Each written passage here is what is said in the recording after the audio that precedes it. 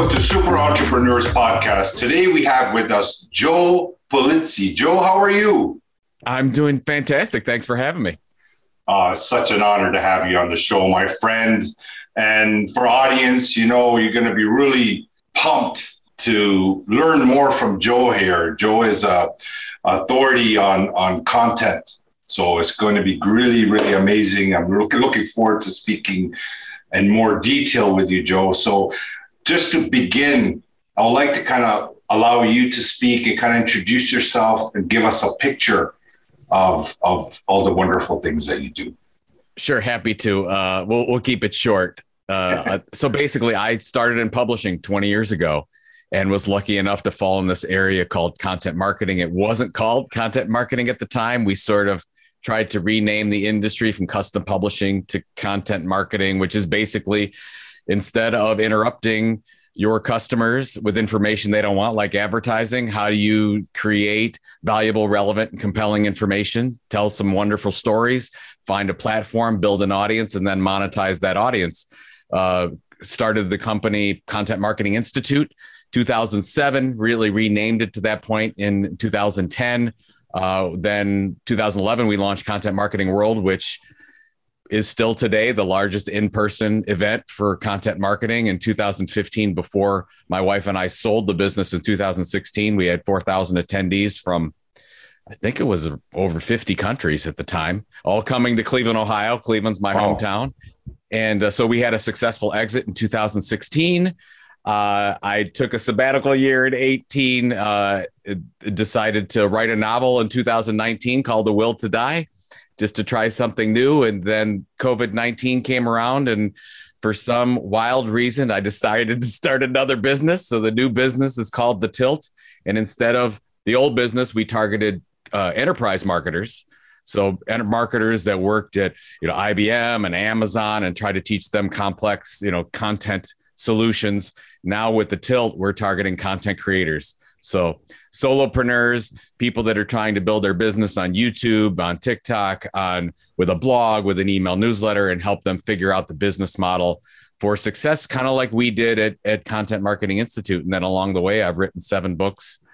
The most recent one is Content Inc., which kind of goes through the whole process of how you start a business with nothing. You build an audience first. And then once you build a loyal audience, then you can monetize that audience up to 8+ different ways. And that's the business model. So here I am. That's awesome. Trying to help as many people creating content to figure out that there is a business model. That's great, because, content is on every entrepreneur, self-employed professional's mind, and it's and there's so much information out there, and there's different suggestions, recommendations. With your backing and your experience that you have in your career, what would you, as a top 5 suggestions on growing an audience for a solopreneur, for example? Sure. I think the most important thing is you have to figure out what we call a content tilt. What is your differentiation area? What is your hook? How do you cut through all the clutter? Where a lot of content creators get into problems is they start creating content that's just like everybody else out there. So if you're going to create a blog on let's say cloud computing, wow, you've got a lot of competition in that area.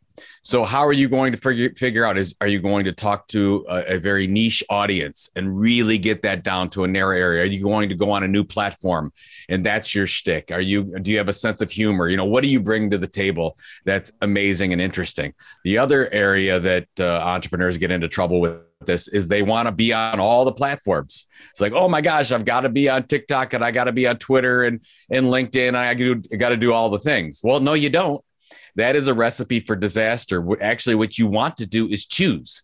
So where's your home base? We call this building the base. Where are you going to set up camp and tell your stories on a regular basis? So what we see is somebody picks a blog, somebody picks an email newsletter, somebody says their home is on TikTok, somebody is on YouTube, somebody's on Twitch. Now, it doesn't mean you shouldn't use and leverage other social platforms, but it means your home is one place. So why is Joe Rogan successful? Because he focused on having an amazing podcast. Why did Gwyneth Paltrow create Goop, and why was that so successful for her? Because they basically just focused on creating an amazing blog. Then you branch out and diversify later. So that's the second thing. And I think the third thing is the most important thing, more than as much content as you put out, it's consistency. And a lot of people forget that. It's like you have to figure out what is your time slot. Are you creating let's say it's a YouTube channel. Are you producing a YouTube like every Thursday at 10 o'clock a.m. and that's your spot? And instead of what a lot of creators do is like, oh, we're going to upload on Monday and then maybe on Thursday, and then I'm going to skip a couple days and then do Wednesday. It's like, no. That's a losing proposition. That doesn't work. Look at what the great content entrepreneurs are doing. They're very consistent with their schedule, just like the old days when we used to get newspapers at the front door. You used to get at the same time every day. And when you didn't, you're very disappointed.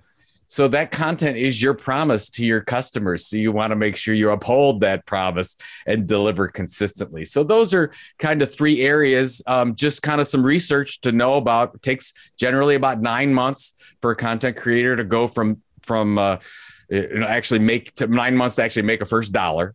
So it's not like you get rich. It's not get rich quick. This is a marathon, not a sprint. It takes about 18 months until we see content entrepreneurs like hiring and outsourcing different parts of the business, and about 26 months until they get to a point where they're financially sustainable. So, which is not so bad for an entrepreneur. So you basically just prepare for lean times, cut your expenses down when you need to get it. For us personally, when we started Content Marketing Institute, took us 22 months to get to the point where we felt successful with the business. And then, of course, about 6 years later, we had a very successful exit. So you can see from the 22 months on, if you do this right, you can see hockey stick type growth and get to a point where you can get that multi-million-dollar valuation that you want. So will this be like a personal question, and you don't have to answer it, but what range was that exit in? Because I saw that smile on your face. So a lot of people would love to hear this. No, I'm actually happy to share, because in my book, Content Inc., I put all the numbers out there. So, good. So just to give you an idea, I'll talk about the revenue and the way it worked. So we started on a blog. So we basically delivered a blog post 5 days a week at Content Marketing Institute. So it took us about 22 months to get to what we call a minimum viable audience. In 2010, I believe we had a little bit, about let's say $400,000 or $500,000 in revenue. We got to that point. So we're like looking pretty good. By 2015, we had just shy of $10 million in revenue at about a 24% net profit margin. So we were taking home a couple $1 million. Nice. And then in 2016, we sold the business for $17.9 million. And then with bonuses and everything else that happened, because there's an earn out and all that kind of stuff. So it was a little less overall than about $30 million, a little bit less than that, but we were close to hitting that number. So yeah, it was very successful. Yeah, it worked very well. So we had multiple different revenue opportunities. So this is really good for content entrepreneurs to think about. So generally, a content entrepreneur will start with sponsorship, advertising. So did we.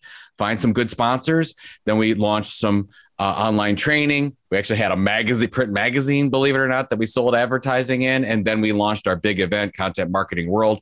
That event ended up being a $6 million event all by itself. Beautiful. And then when you look at selling an entity like an event, generally a large event like that gets between 8 and 10 times earnings. So that's where you get the multiple. So let's say if you're making $2 million off of that event, you should be able to get, if it's a regular annual event, you should be able to get 15, 16, $17 million for that kind of an event. So that's why I love the event business. And I'm very excited about, if anybody listening to this, if you're thinking about getting into in-person events, now is a really good time because 2022 and 2023 are going to be amazing for events once we sort of get through the unknown of COVID-19. It's a great opportunity right now. What's the best way that you recommend to get sponsors? So if someone has a podcast, how is the best way for them to attract sponsorship? So there's a couple different ways to do it. First of all, as much as we want to get revenue as soon as possible, I like to tell, let's say in this case, a podcaster to wait as long as they can to get to a larger number that you can sell to somebody. So let's say that you just started and you're at 500 downloads an episode, and you're like, fantastic, but it's very hard to get substantial dollars for something like that. So let's say you waited until you got 5,000 downloads an episode. You're like, oh, okay, that's fantastic. It's very simple. You need to make a list of your audience. So who's your audience? Let's say you're targeting mechanical engineers that work at companies of 1,000 employees or more, and you're a business to business podcast. Great. So you're like, I get to 5,000 downloads. Well, who are the companies that are trying to reach those people? Are they other software companies? Are they manufacturing component companies? So you should know, because you know the industry better than anyone else, because you know the audience better than anyone else, what those companies are. So you make the list of those companies, and you should all along while you're building your business, you should have partnership plans in motion to reach out to those companies and figure out how you can help them. Don't ask for money at first. Get involved with them. Know those people who are in charge of those marketing programs. Say, hey, can we work on a research project together? Hey, do you have any information that I should be sharing with my audience? Build that relationship first. And if you do that, then the paid opportunities will happen. So when we started Content Marketing Institute, I had a list of about 40 different companies that we wanted to work with, that we knew in the future, if we did what we needed to do, would pay us money for things. But at first we just wanted to build a relationship. So I literally just went out, found their email address, reached out, said, here's who I am. If I can be of help to you in any way, I've got a regular blog. This is what we're trying to do. Not all of those people reached back, but about half of them did. I built very good relationships with those companies. And then about half of those people ended up sponsoring us over the next 5 years or so. That's excellent. Excellent advice. Thank you, Joe, for sharing that. You got it. Sure. Yeah. And for this new company that you have, right? How do you service or serve entrepreneurs, for example? Like if someone approached you today, how do you help them? Well, it depends on where they're at in the process. So if there's multiple stages, and for our model methodology, it's called the Content Inc. model. Are you starting? If you're starting, we try to find out what's your sweet spot. What are you good at? Who's your audience? Let's figure out the right audience niche for you. What is that content tilt? What's that area of differentiation that you can cut through the clutter? Or you may be at a point where, hey, I built an audience. I've got my base. I've got to figure out diversification. So does that mean, do I organically grow into diversification, which means, do I take my podcast and then say build a YouTube channel, or do I do a live event like we talked about before? Or it might be monetization. It's like, Joe, hey, I really get the sponsorship thing, but I don't understand how to create an online training course or something like that. So basically, right now at the Tilt, we just started in April. We have an e-newsletter that goes out twice a week. It's a very lengthy email, but what we do is we have one learning at the top. Here's the learning of the week. So last issue, I talked about how content entrepreneurs can use creator coins or social tokens. How can they can launch their own crypto, the business case for that, why you should look into it in the future, all those types of things. So we'll teach one thing, and then we'll go through all the creator economy news. So what's YouTube doing? Should you take advantage of that? What's this software doing? Some of these new deals. We talk a lot about M&A as well. Maybe you're a small creator, a mid-sized creator, and you want to buy another podcaster. So those things are starting to happen right now. Oh, really? Yeah. So I didn't hear that. It is, I would say what you're going to see in the next 12 to 18 months is you're going to see a lot of acquisitions in the content creator space. Some of them will be small creators buying or partnering with another small creator, or some of them are going to be large deals, like marketing automation company HubSpot recently purchased The Hustle online newsletter. That was a $27 million deal or something like that. And The Hustle's 1.5 million circulation. So, that's the kind of deals we're going to start seeing, because a large company, it's very difficult for them to build an audience like this. They have so many things going on. It's very hard to focus on one niche, but they have funds. They have they have so much money, as you know. it's ridiculous how much money these big companies have. They'll say, oh, I like that podcast. I like that e-newsletter. What about that YouTuber? And what they're doing is they're starting to pick these creators off. And instead of what they used to do is just partner or sponsor, now they're going out and actually purchasing them. So at the Tilt, we're educating on all those things. Nice. We've got a really wonderful Discord community. We're launching online training in December, and we're trying to be that resource for content creators to figure out not just how to build an audience or drive one or two revenue sources, how they can be financially successful over a long period of time to get to whatever exit that is. Is that a lifestyle business for you, which is wonderful if you want to just keep going forever and make whatever you make, or do you want to have an exit like my wife and I did? Beautiful. It's amazing. And for you, are your services a mix of done for you and education, or is it purely education? It's education and news. So there's two parts of it. One is if you're a content creator, so we were trying to figure out, okay, what problems do content creators or content entrepreneurs have right now? The first thing is, how do I keep up with what the heck is going on with all the new technology and all the new deals? So what we do is we scour, I don't know, probably 100 different sources every day to figure out, here's the 10 things that you need to know. And we put them in the little blurbs. So, and we say, okay, why should you care? So that we do that 2 times a week. So because I don't know about you, but it's a little bit difficult to keep up with all the news that's going on today. Yeah. And so we've got a wonderful team of people that's all they do. And then we've got a whole community that they're in the different parts. So what's different about ours and community than other ones is a lot of, we're not just, we've got some that are on YouTube. We got some that are using TikTok. We got some that are podcasters, some that are email newsletters, some that are authors, but they're not all on one platform. And what we're trying to do is figure out, okay, what's the basic business model for working this? And then we'll take one topic in each newsletter and try to break it down and figure out, okay, here's how you use this thing. I don't know, honestly, where it's going to go, because we're following the model that we promote to our audience and say, the first 9 to 12 months, you're just in minimum viable audience mode. You should just be building an audience. You shouldn't be so worried. Like these are the lean times. These are the times when all you're doing, your head's down, building an audience. And then you get to that 9-12 month area, you get to your minimum viable audience number. And then you start saying, okay, I've got my base. Like our base is an email newsletter. What's our social media platforms we use? We use Twitter and LinkedIn majority for the most part, because you can't be great at everything. You can't be remarkable on every channel. So pick your spots that you can do. The reason we chose an email newsletter, so this is important for everyone listening. So a lot of listeners probably say, oh, I'm going to build on Facebook group. I'm going to build on Instagram. I'm going to build on TikTok, which is fine. But you got to remember, at the end of the day, that's not your audience. You have to bring that's their audience. You are renting, you are leasing space. So what you're doing is, if you think about it, let's say that you lease an apartment and you fix up that apartment and you put $1 million into it. Well, who does that help? That helps the owner of the apartment. Doesn't help you. It helps you temporarily because you build a really nice place. But at the end of the day, if you resell it, that's not yours. That's Facebook's, that's Instagram's. So that's what we've been doing as content creators, is building these platforms.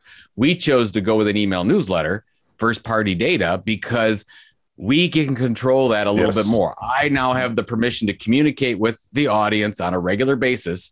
So our recommendation is always to say, okay, if you're building on another platform, that's fine. Maybe it makes sense for you to start on Instagram. So start on Instagram, and then you want to figure out your rent to own strategy. So figure out how to move that audience over to an email newsletter. Your blog. Maybe it's an online membership site that you can control, something like that, where you get access to their first party data, their email address. Because I mean, I don't know if you remember the days when Google Plus shut down, but at the time I was in the corporate environment. So we were working with a lot of, $1 billion tech companies that had some million, they had 1 million plus members on different Google Plus groups. One day they're going great. They've got 1 million people on that channel. It's working. It's a vibrant community. And the next day, Google says, we're shutting Google Plus down. And there were tears shed because they spent so much time and energy building up those communities. And then Google just says, nope, we're done. Well, even Facebook, right? Yes, exactly. It's happening. It'll happen everywhere, right? And, or something like Twitter can just kick you off their platform. Yeah. YouTube happens. It's happening a lot with YouTube because YouTube's really tightening down what they allow you to say and what they don't, which, by the way, is totally fine because they're a private company. Yeah. They can do whatever they want, but we don't have to play by those rules. So that's my biggest concern of what's going on with the creator economy right now is the fact that I don't think enough creators understand that those big centralized tech companies don't care about you individually and they will do anything to make more money. And sometimes you'll get lost and there you go. You've been building something up for a long time and then it's gone. So if you're listening to this and you built on other platforms, that's fine. That's great. Good job. Figure out a way to get that to a point where you create some wonderful email experience or some membership experience where you can get that email address. Yeah. And, another thing is that a lot of people hear this and actually implement this strategy, but they basically just don't want to reinvent the wheel, right? So they see whatever the top people are doing, they just mimic that, right? Which is okay. Just, you don't want to reinvent the wheel. You want to see who's doing something great and then try to, do something unique in that area. But the problem is that they are also, without people realizing, but they're building their email list right in the back end. So building that database of your own is so crucial because, like you said, you never know with these platforms. Well, that's a really good point because if you go in and you look at the Mr. Beasts of the world or the Matt Pats of the world or these wonderful YouTubers that have built this experience, they've come to that same moment where they're like, oh my goodness, they wake up and they're like, oh my God, I've gotten 2 million followers on YouTube, but I have nothing in the business that's an asset. Yeah. And they get scared and then they start moving. So if you look at those business models, after 2 or 3 years, they start working a plan where they've got an amazing email newsletter. Actually, I'll give you a really good example. My friend Wally Koval started a site called Accidentally Wes Anderson. So basically every day he puts a picture on Instagram that looks like it came out of a Wes Anderson movie. And he's got over 1 million followers on Instagram now. And he came to that same moment. And now he's got his e-newsletter now has, I think, 50 or 60,000 subscribers to it. So he's in the process of doing that, building out his entire media portfolio, because all we're talking about here is media 101, but a lot of people don't realize that. So now he's got his Instagram following. That's great. He's got his email newsletter. He's got the blog. He's in diversification mode. He's starting a blog. He's starting other products and services. So that's kind of where you go. So there is steps. First, build that base, heads down, whatever that platform is. Then you get to a point where you want to build that audience, and that starts with that email property. And to your point, look at what the great ones are doing. Yeah. They're all doing it. It's just we don't realize it because we may only follow them on TikTok or Facebook group or whatever the case is. Yeah. And newsletter, do you feel people still read? I haven't done any research on this, but are people signing up for newsletters with having access on your fingertips to just Google things? It's so funny. So we've done a lot of research on this because I've got probably more than anything else. I get pushback on this because they're like, Joe, this is, social media, Web3. Are you kidding me? Are we going to go back into the dinosaur age? Yeah, exactly. That's what I was thinking. Yeah, which email is a very old technology, but this is, so I always ask this personally, and I'll ask this to you. It's like, so you get, just like me, you get tons of spam email, right? Yes. But don't you have 1 or 2 emails that you open all the time that are really important for you? Always. Yeah. And so, I even sign up for things, but I say I don't want it, but I cherry pick the good ones. So that's the thing. And I'm the same way. I've got 3 or 4 emails every day that I open that are important to me. And what we found out is that, first of all, our goal as a creator is not to be part of the spam. Your email needs to be so important that you become one of those 2, 3, 4 most important things that they go and open every day. And the other thing I'll get is, Gen Z, millennials, they don't open email, whatever. And I'm like, okay, well, first of all, millennials do. If you look at the the research, they open email just as much as Gen Z or boomers or whatever, or Gen X or boomers or whatever the case is. So that's the first thing. The second thing is, what's the glue that holds social media together? The glue is email. What does every social media platform ask for when you start up? Your email address. Email binds everything together. It's the primary key of the database of social media right now. So I think a lot of people forget that. So that's where we have to figure out. And does that mean you have to have an amazing, remarkable email newsletter? Maybe, but it might be an online group. It might be something that's linked with your Discord channel, your Discord server. There's a lot of different things that you do, but you have to create some kind of one-to-one experience where you can access that. So you don't have that middle layer of the social media platform in the middle. And between email and text message, what are your thoughts? Because text message platforms are coming out, right? Left, yeah, right, it's center. interesting. So SMS is really interesting on how that's going. What we've seen success with SMS is during a short period of time. So if you go to Disney World, you sign up for their updates while you're there, and people will absolutely sign up. They absolutely open. They don't look at it as interruption. And they say, that's a great technology. Now, outside of that, now we're starting to get into some experimentation where you're a content creator and it's a very personal technology, right? Getting a text, getting an SMS, that's very personal. So you have to make sure that this is really a welcome message. I've seen people do it really well, where you're starting to see, yes, there's a possibility they want to get that information. So I know one of my friends is signed up to an SMS of a local journalist because he wants all the local news that's going on in his community, and he wants to get that every day, and he gets it through SMS. That's great. Makes sense. Welcome, personal. A lot of people don't want to get that because they don't want that kind of a business relationship there through SMS. So we're looking into it. I don't know what the future is. I think it might be useful. I like it for short periods of time where you turn it on and turn it off.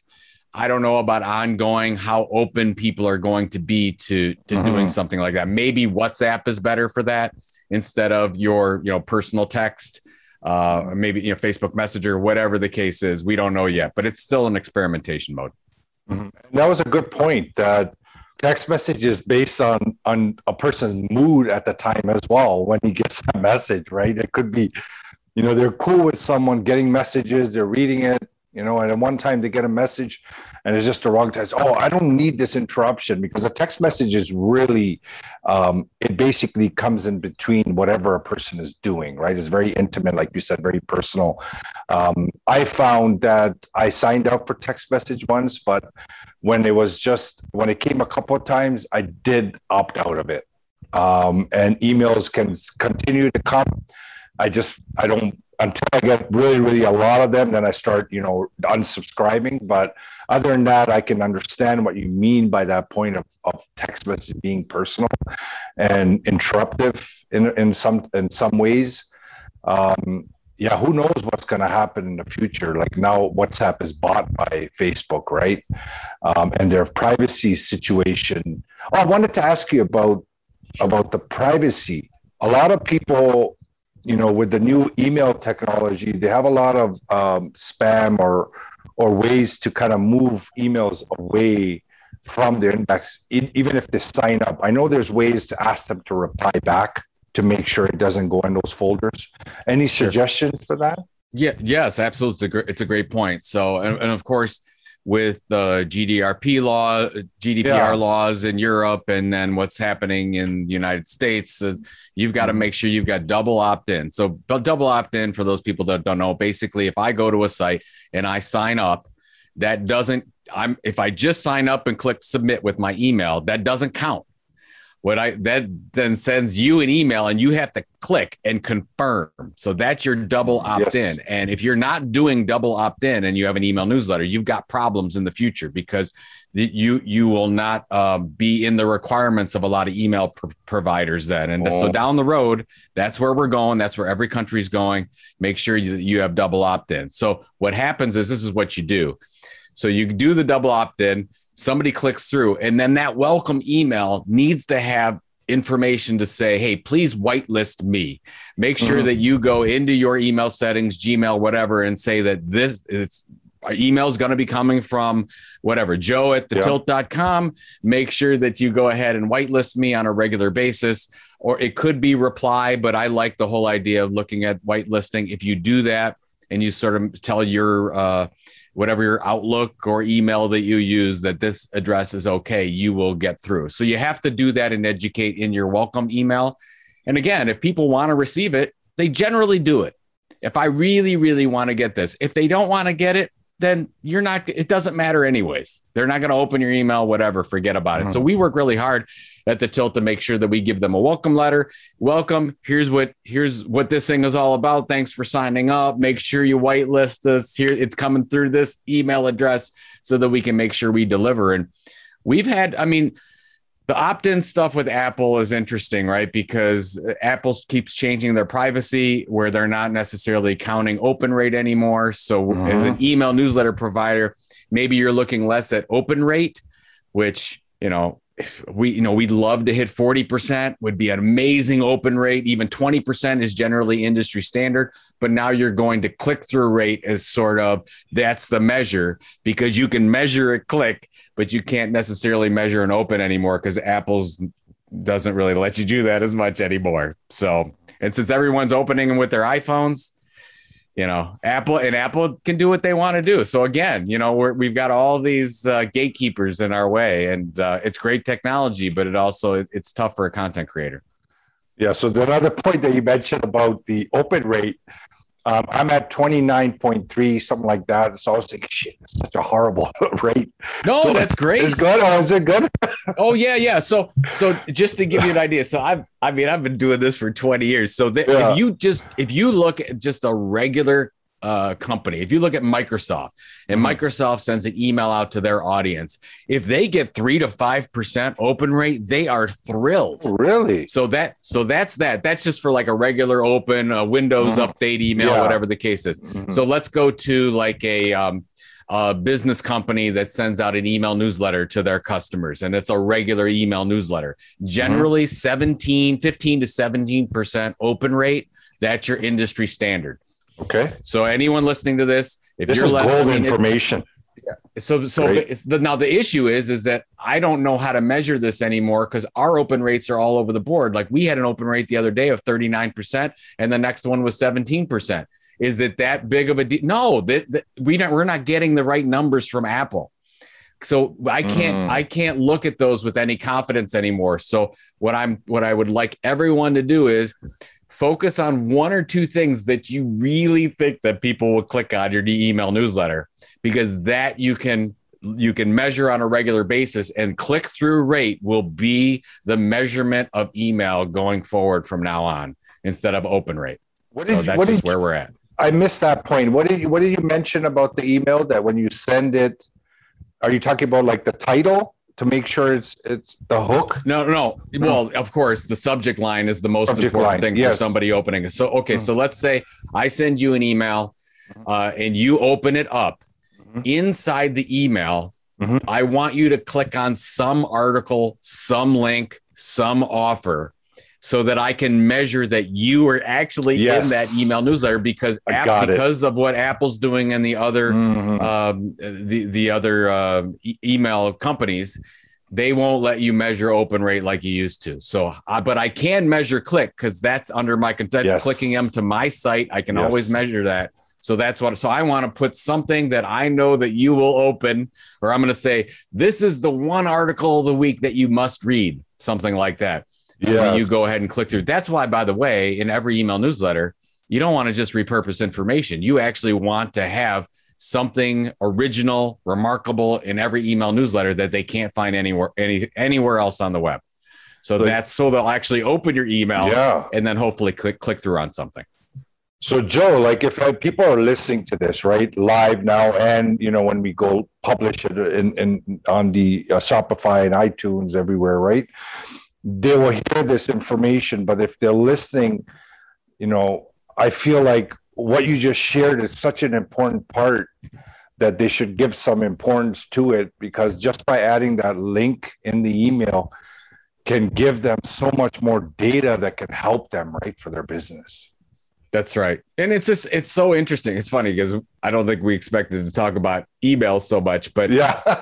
I'm amazed because when I'll do case studies, so we always look at the business models of different media companies. But if you look at like a Financial Times, a New York Times, Washington Post, BuzzFeed, Huffington Post, really take some time and look at those business models, and you don't realize that everything is built upon their segmented email newsletters. So people will say, oh, New York Times made a great turnaround selling digital subscriptions. You know how they did that? Because they have more than 70 segmented email newsletters that go to different audiences. And then what they get them to sign up for those segmented email newsletters, and then they upsell them to a digital subscription. That's their entire business model. Like, people don't realize that. So what happened, and by the way, every content creator is going that way. You're seeing Instagrammers do the same thing, YouTubers, people on TikTok, they're all saying, oh my God, what do I do? And they're going to the segmented email strategy. So, and yes, it boggles my mind that we're talking about 20 plus year old technology. Yeah.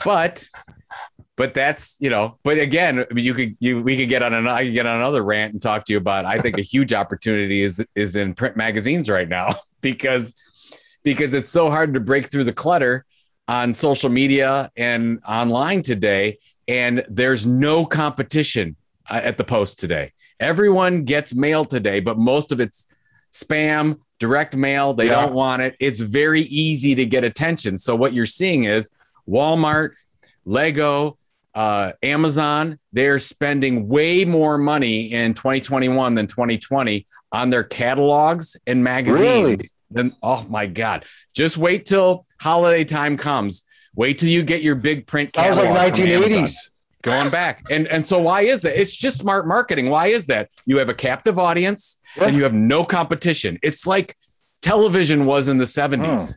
Where you could buy a 30-second spot across. Yeah, you could buy a 30-second spot and you could get attention from all these people. Well, you can do the same in print today. Now, granted, it's expensive to do something in print. So that's why if you can partner with a number of other creators, partner with a sponsor, like when we did our magazine back in 2011, we got 6 or 7 sponsors to help pay for the production. And then we could get that magazine in front of, we sent it to chief marketing officers. But so that's the type of thing to think of. And maybe that's a next step for a creator. But man, you're going to see companies launching magazines like crazy in the next 2 years. And people are going to say, what? This is nuts. There's just no competition there. They can get attention there. Yeah, I was just thinking that, like, if anybody's listening as an entrepreneur, they're saying, what kind of business do I do? What do I do? I want to pivot. I want to try something. There you go. Start a magazine. Contact, people that you want to partner with and create something that can be tangible and be in front of them at all times. Like, whenever we get a magazine at home or whatever, it's always sitting around on the table for like, I don't know how long. It just sits around and then finally we throw it away. But, people, you open it, right? You'll just see it. If the cover is good, you'll just open it and you'll check it. So I can see how you can penetrate a market doing that.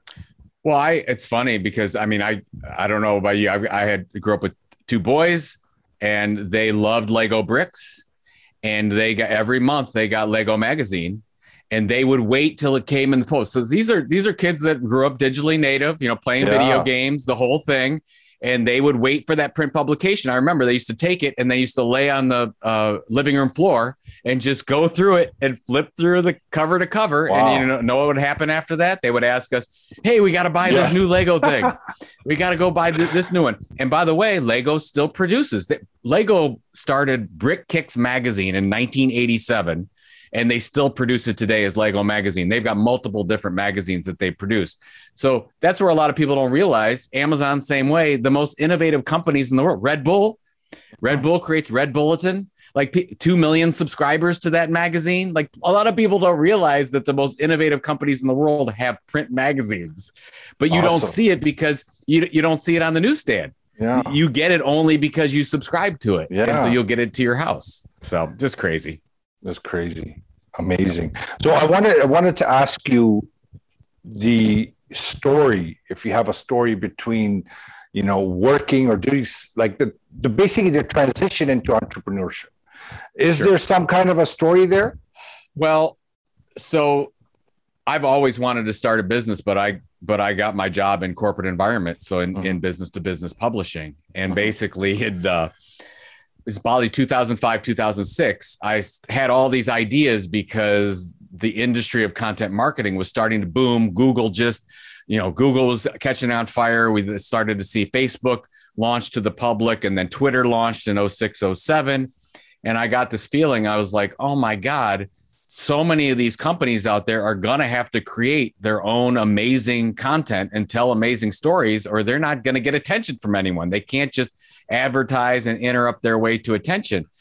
So I started talking about this idea, which ultimately became Content Marketing Institute. I talked to my wife about it all the time, and this is the end of 2006. And she just finally said, Joe, either start the business or stop talking about it. Like, make your decision, because I've been talking about it for a year now.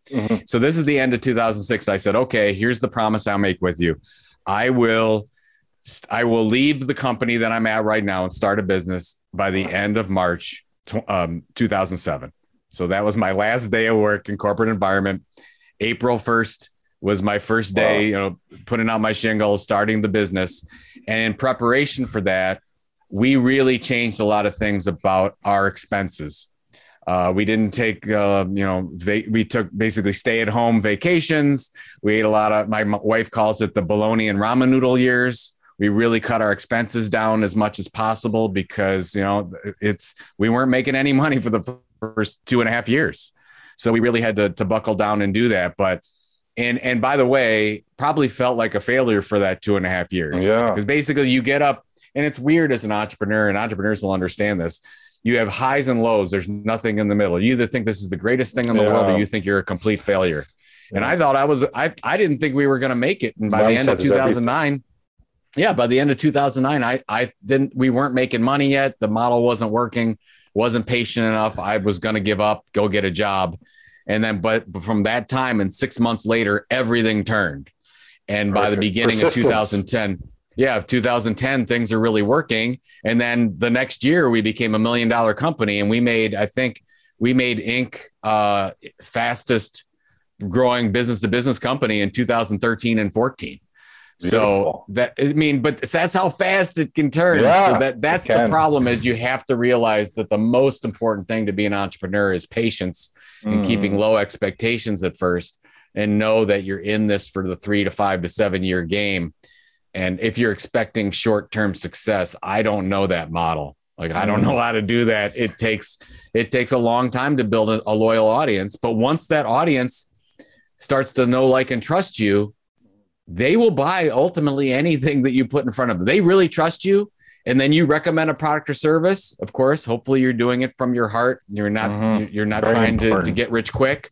Yeah. You will be very, very successful. So as we started to build our audience, which ultimately by 2015, we had 250,000 on our email list, then anything we put out there that online training, sure. Paid subscription, sure. We'll look at that. We got a new event on the West Coast. Sure. Content Marketing World Sydney. You want to come try that? Sure. So those things started to work really well for us, but awesome. It starts with just building that audience and being really patient.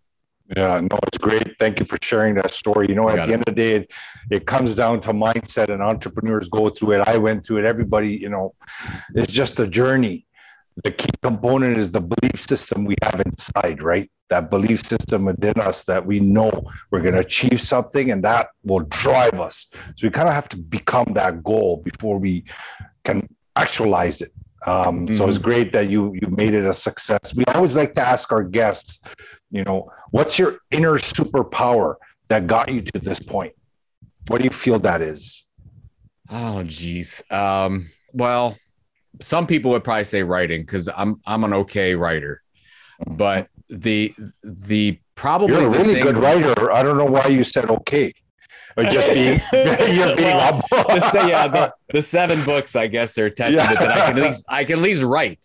We don't know if it's any good, but I can at least write. I think the thing that I do in my daily habits that most people don't do, and it's worked really well, is a goal setting plan. So basically, and I've read Think and Grow Rich by Napoleon Hill, 7 Habits, Stephen Covey, and I put together every day. yeah, sort of a formula. And my formula is I created 6 areas that I think could help me to be a complete person. So what are my financial wealth goals? What are my career goals? What are my family goals, spiritual goals, mental goals, philanthropic goals? So I have those, and at all times I'll have 2 or 3 under each one that are measurable. So I want to say, okay, and so in 2007, I wrote down the goal of by 2015, I want to sell the company for at least $15 million. I had that goal. I read that goal every morning when I woke up, and then before I went to sleep every night, I read that goal. Good. And so there's 2 things that happen. If you read it in the morning, you get fixated on what am I doing to get to that goal today? So it helps you like not to get into email or go down the social media rabbit hole. And then if you read that before you go to sleep at night, the brain does amazing things in its subconscious. And I really feel like when I read those at night, I wake up with all new kinds of crazy ideas or things that maybe I didn't think of. Yes. And so the brain works through those things for you during the night. Yes. And so that's probably the superpower, is actually doing that, looking at the goal in the morning and the evening. And that has powered, what I want to do and what I want to do with my family and spiritually and mentally and giving back and all those types of things. Beautiful. So important to give back. It's so amazing. It was a pleasure meeting you and having you on the show, and this recommendation you gave about, writing your goal in the morning and evening. I'm a big believer in it, or reading it. For me, I write it every morning, but being aware of your goal every day is such a powerful thing for a human being. It's great that you found the success and you're going further and further in serving people, because I could see that mentality in you, that you have that service and mentality where you're looking for ways to make it better for others. Success your way coming into your door is just going to be a default. So keep that up. You know what I mean? My wishes, my hope, my prayers are with you, and I want you to grow as big as you possibly can. Just remember to remember us. Well, I am honored to chat with you today. That was super fun. I hope we gave some insight to some people, definitely about email, but it was good. We had a lot of but honestly, you're probably right. The most important thing of all the things we talked about is probably the goal setting, because where are you trying to, what's your North Star? Where are you trying to go? If you wake up every day and you're not sure where you're going and what you want to be, it's very, very difficult to make an impact as a content creator, as an entrepreneur. Yes, great. Thank you, Joe. Have a great day, the rest of the day. If anybody wants to get in touch with Joe, he's a nice guy, amazing guy, open door policy. Get in touch with him. And again, I wish you the best, and thank you for coming on the show. Thank you. Thanks for having me. This was fun.